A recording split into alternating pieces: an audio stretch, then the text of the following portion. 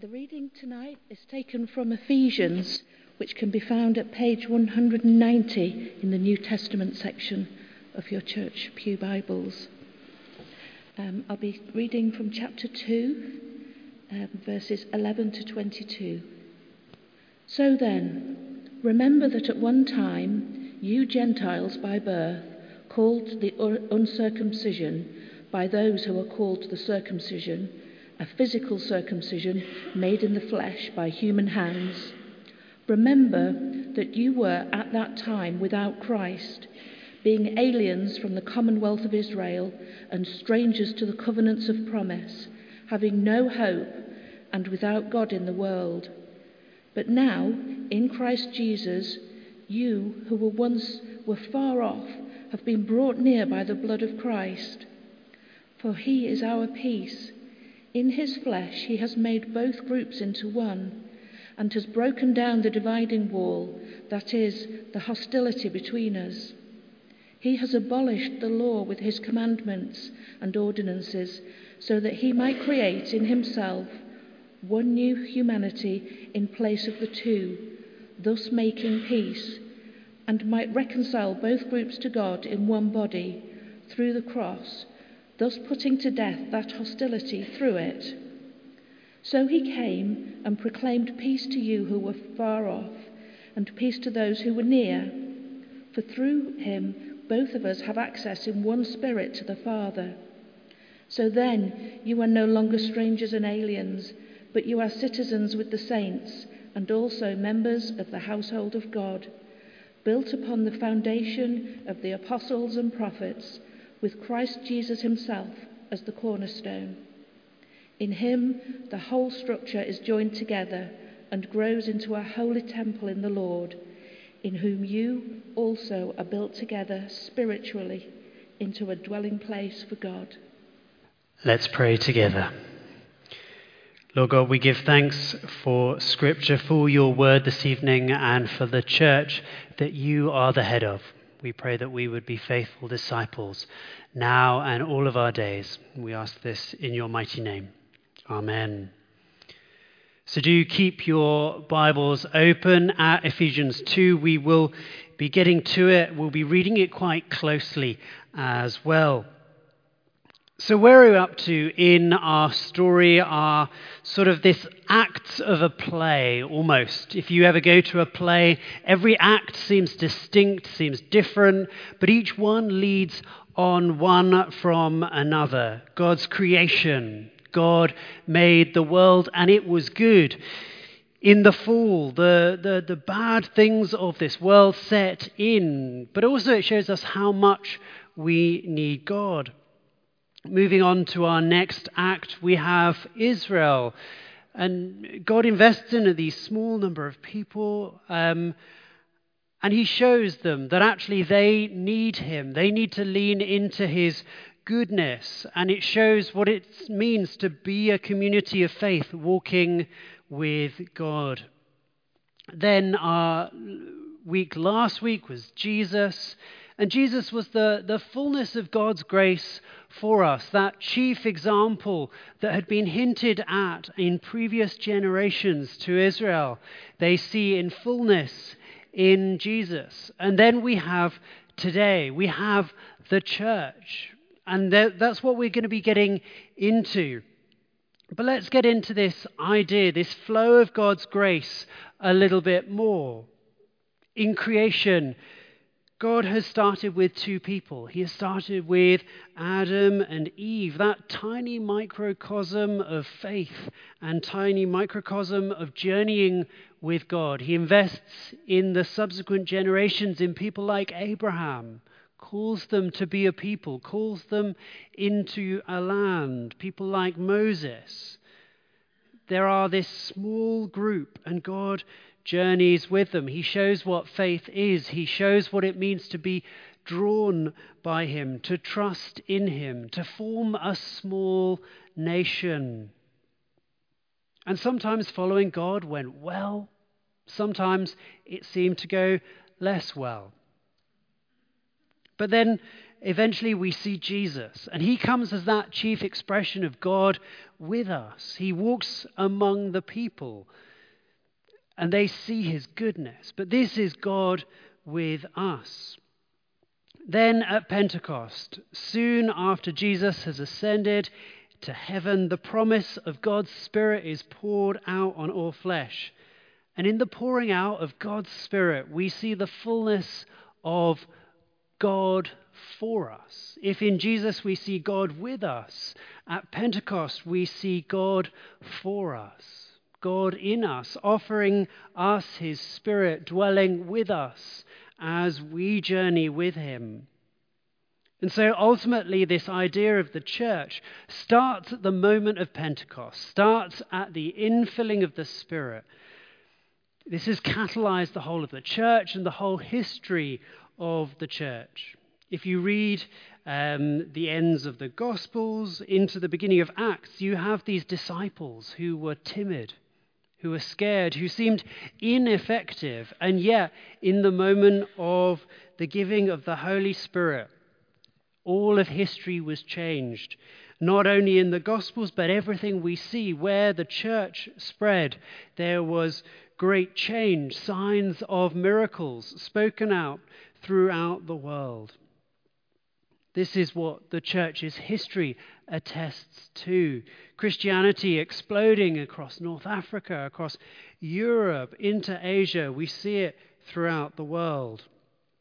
So to our passage from Ephesians, this is one expression, one understanding of what the church is and what the church means for us. So our passage starts by making it clear, towards verse 11, that there are two distinct groups of people. That there were those people who were within God's plan in the past, and there were those people who were outside of God's plan. Those inside were known as the circumcision, and those outside were known as the Gentiles. So before the coming of the Holy Spirit, you have these two groups. This relatively small group who were within God's plan. But in the church, the doors are flung wide. God's Spirit is poured out on all flesh. He offers it to all people. Verse 12. You were at one time without Christ, being aliens from the commonwealth of Israel and strangers to the covenant of the promise, having no hope and without God in the world. But now, in Christ Jesus, you who were once far off have been brought near by the blood of Christ. It puts it so well that from the people of God in the Old Testament to the people of God in the New Testament, once you were aliens, and aliens here means strangers and outsiders. It doesn't mean extraterrestrials. I love still now, if you can't get yourself a passport to a country, you're still termed an alien. Do you know that? If you're struggling, with your visa and your visa runs out, you're termed an alien to that nation. You are a citizen, you are with or you are excluded and without. So you were aliens to this commonwealth of Israel. Strangers to the covenant of promise. I love that. Strangers to the covenant of promise. Those covenants that we heard about a few weeks ago when we were talking about Israel. When there were that small chosen people journeying with God. Once you were outside of that covenant of promise. Now you have been invited in. God is widening out and bringing in those strangers to the promise. Having been without hope of God, now they are with hope. Those who were once far off have been brought near by the blood of Christ. That is essentially a wonderful summary of what the church is. That we have been brought near, that we were once outsiders and have been brought close. We see those promises that God has made over centuries and generations and has offered them to us. Verse 14, for he is our peace. In his flesh he has made both groups into one. He has broken down the dividing wall, that is the hostility between us.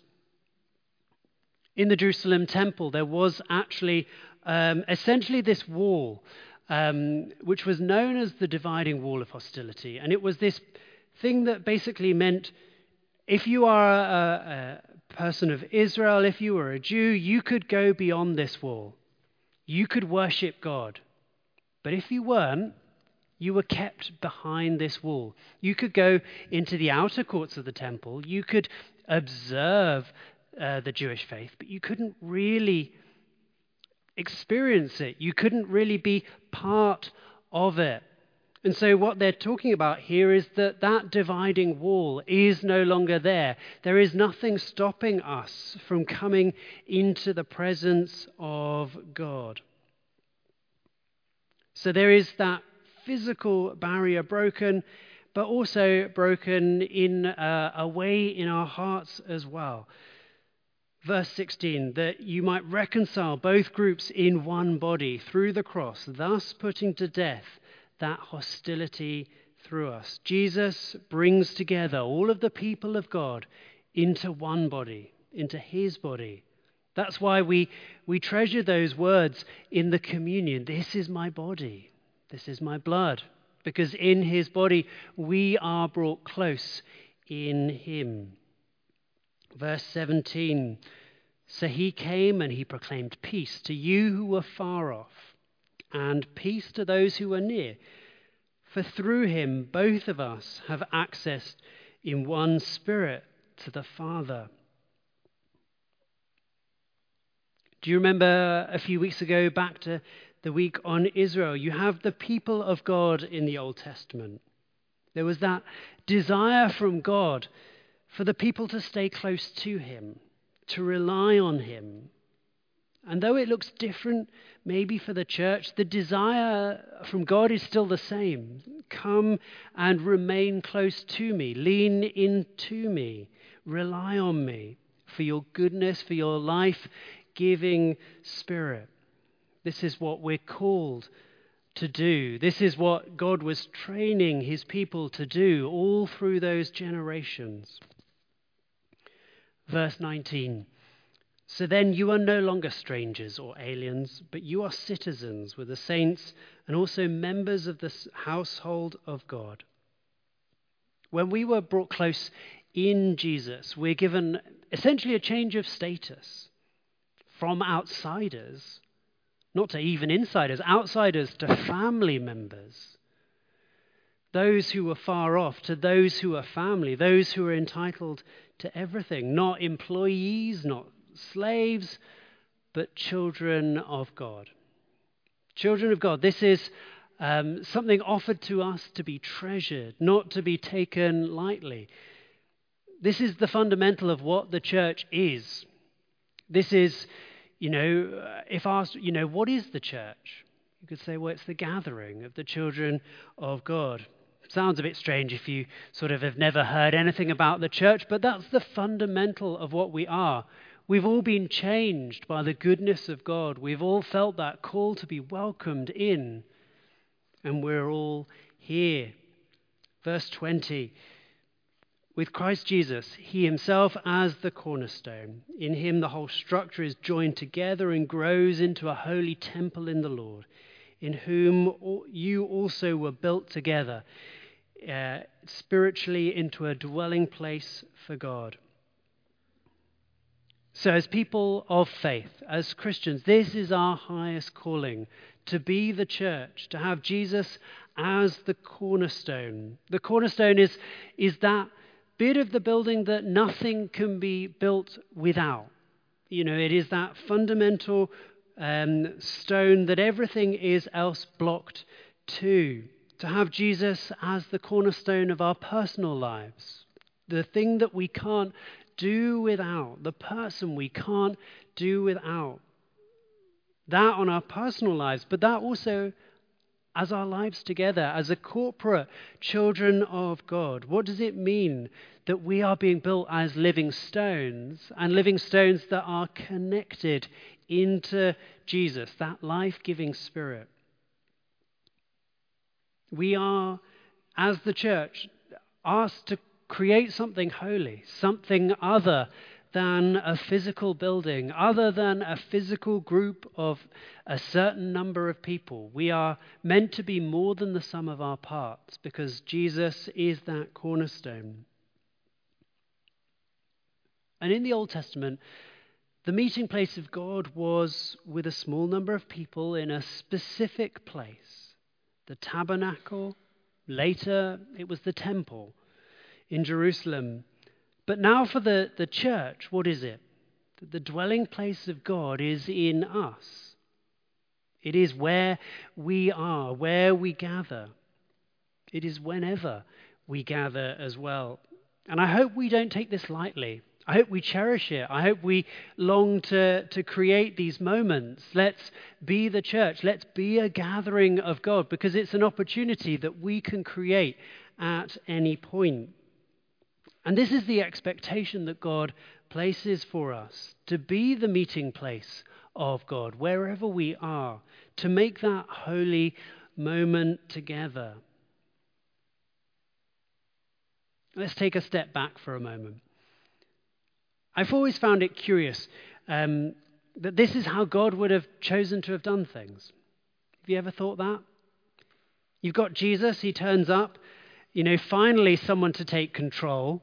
He has his 12. He tells them what to do.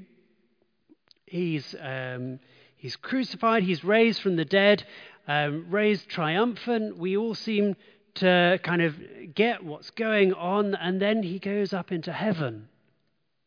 And he says, there, you know what's going on? I think, do we? Do we know what's going on? But before going into heaven, he does a few things. He does actually pass the church on. And he does it not as a plan B, not as I better be off before I go, here's a plan. But what is plan A for God and the church? If you read the end of John's Gospel, you get this moment where Jesus talks to Peter on the side of the lake. And Jesus approaches Peter at his lowest ebb. This moment when he has denied him 3 times on the cross. And he asks him 3 times, do you love me? And 3 times telling him in slightly different ways to provide for his people, for the people of God, describing them as sheep or as lambs. But through reading that, we see this intimate moment between Jesus and the first person to lead the church. That this was plan A all along. That God has longed for the people of God to be flung wide, but to intimately meet together at that same time. For there to be no restriction on who can become a child of God, yet to be holy, to be called by him as well. He wasn't looking for those super apostles that we read about in the New Testament. Peter was chosen at his lowest ebb. He was looking for someone who longed for him. Peter said, you know, I love you. That was what Jesus wanted to hear, and that is what we need to be as the church. It didn't need to be anything fancy. It needed to be something that was faithful. So the church is ultimately God's plan. It is something that we've been seeing leading up to this moment through the generations. Right back in the Old Testament, there were moments when I will pour out my Spirit on all flesh. This wasn't a surprise when, Jesus came, oh, maybe we'll have plan B. This was always God's plan. And so he always wanted his people to remain close to him, to remain faithful to him, to remain holy, to remain with Jesus as the cornerstone. And it might have challenge as we work out what all of those stones look like as we place them in different places. They have different shapes, different sizes. But this is ultimately God's plan, for Jesus to be the cornerstone and for us to fit together. And the main thing is that ultimately we're always connected into that cornerstone that is Jesus. Reading our scriptures, knowing who God is, praying to him, listening for his guidance in our lives. We're called to be holy, to be distinct.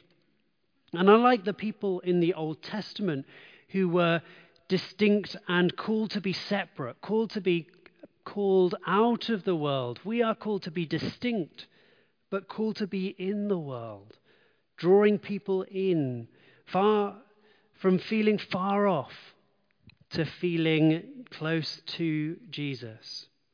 And I hope that this has been our own experience.